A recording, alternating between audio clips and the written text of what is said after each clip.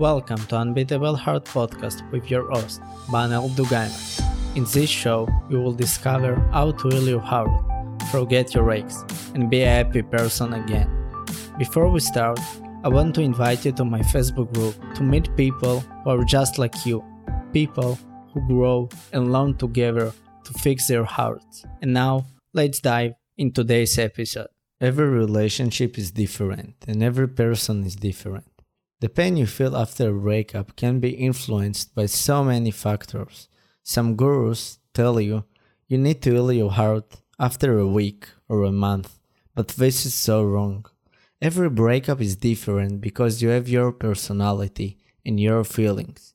You have your values and the way you were educated. Your relationship was different, your goals are different, and in general, everyone is unique, and you are also. So why, when our heart breaks, people expect us to act in the same way? A broken heart is a difficult situation. It hurts, it's painful, it consumes a lot of energy. It's possible to heal from it and overcome it. There is no question about it. But some things can make it even harder and more painful. When you rush yourself to forget your ex, you hurt yourself. You make the healing process harder. Maybe you don't understand why you feel the way you feel, and you're angry with yourself.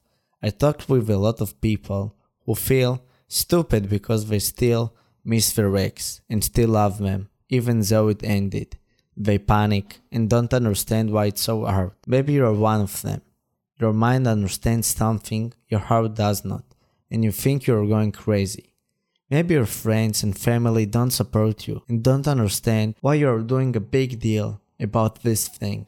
You feel pressure from them. We want you to move on already and to forget your ex. Or maybe your ex already moved on and you feel you have to move on also. You don't understand how they forgot you so fast and you still left behind crying for them. But when you understand that you're unique and that the way you feel is okay, is normal, natural, you will be able to move on.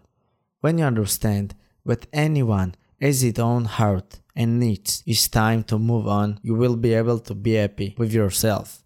Because moving on is not only about doing the right things.